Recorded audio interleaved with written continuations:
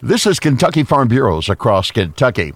KFB First Vice President Eddie Melton says the state's roads are maintained with funds from a gas tax. Now, there is a provision that 22.2% of those funds go to the Rural Road Fund. And that's one thing that's been a priority issue of Farm Bureaus for as long as I can probably remember, that we maintain that 22.2% that goes to that Rural Road Fund so that we can take care of our roads and bridges. Melton says electric vehicles may create an issue for state government someday. If we're going to maintain our roads in the state, we have to figure out some way that they have to pay their fair share for using the roads too, because they won't be buying gas and pay that tax that we were talking about earlier and be able to do that. I think there's a point in time when we're going to have to look at that as a state. Rural roads are critical to the state's farms and rural communities. This is Across Kentucky.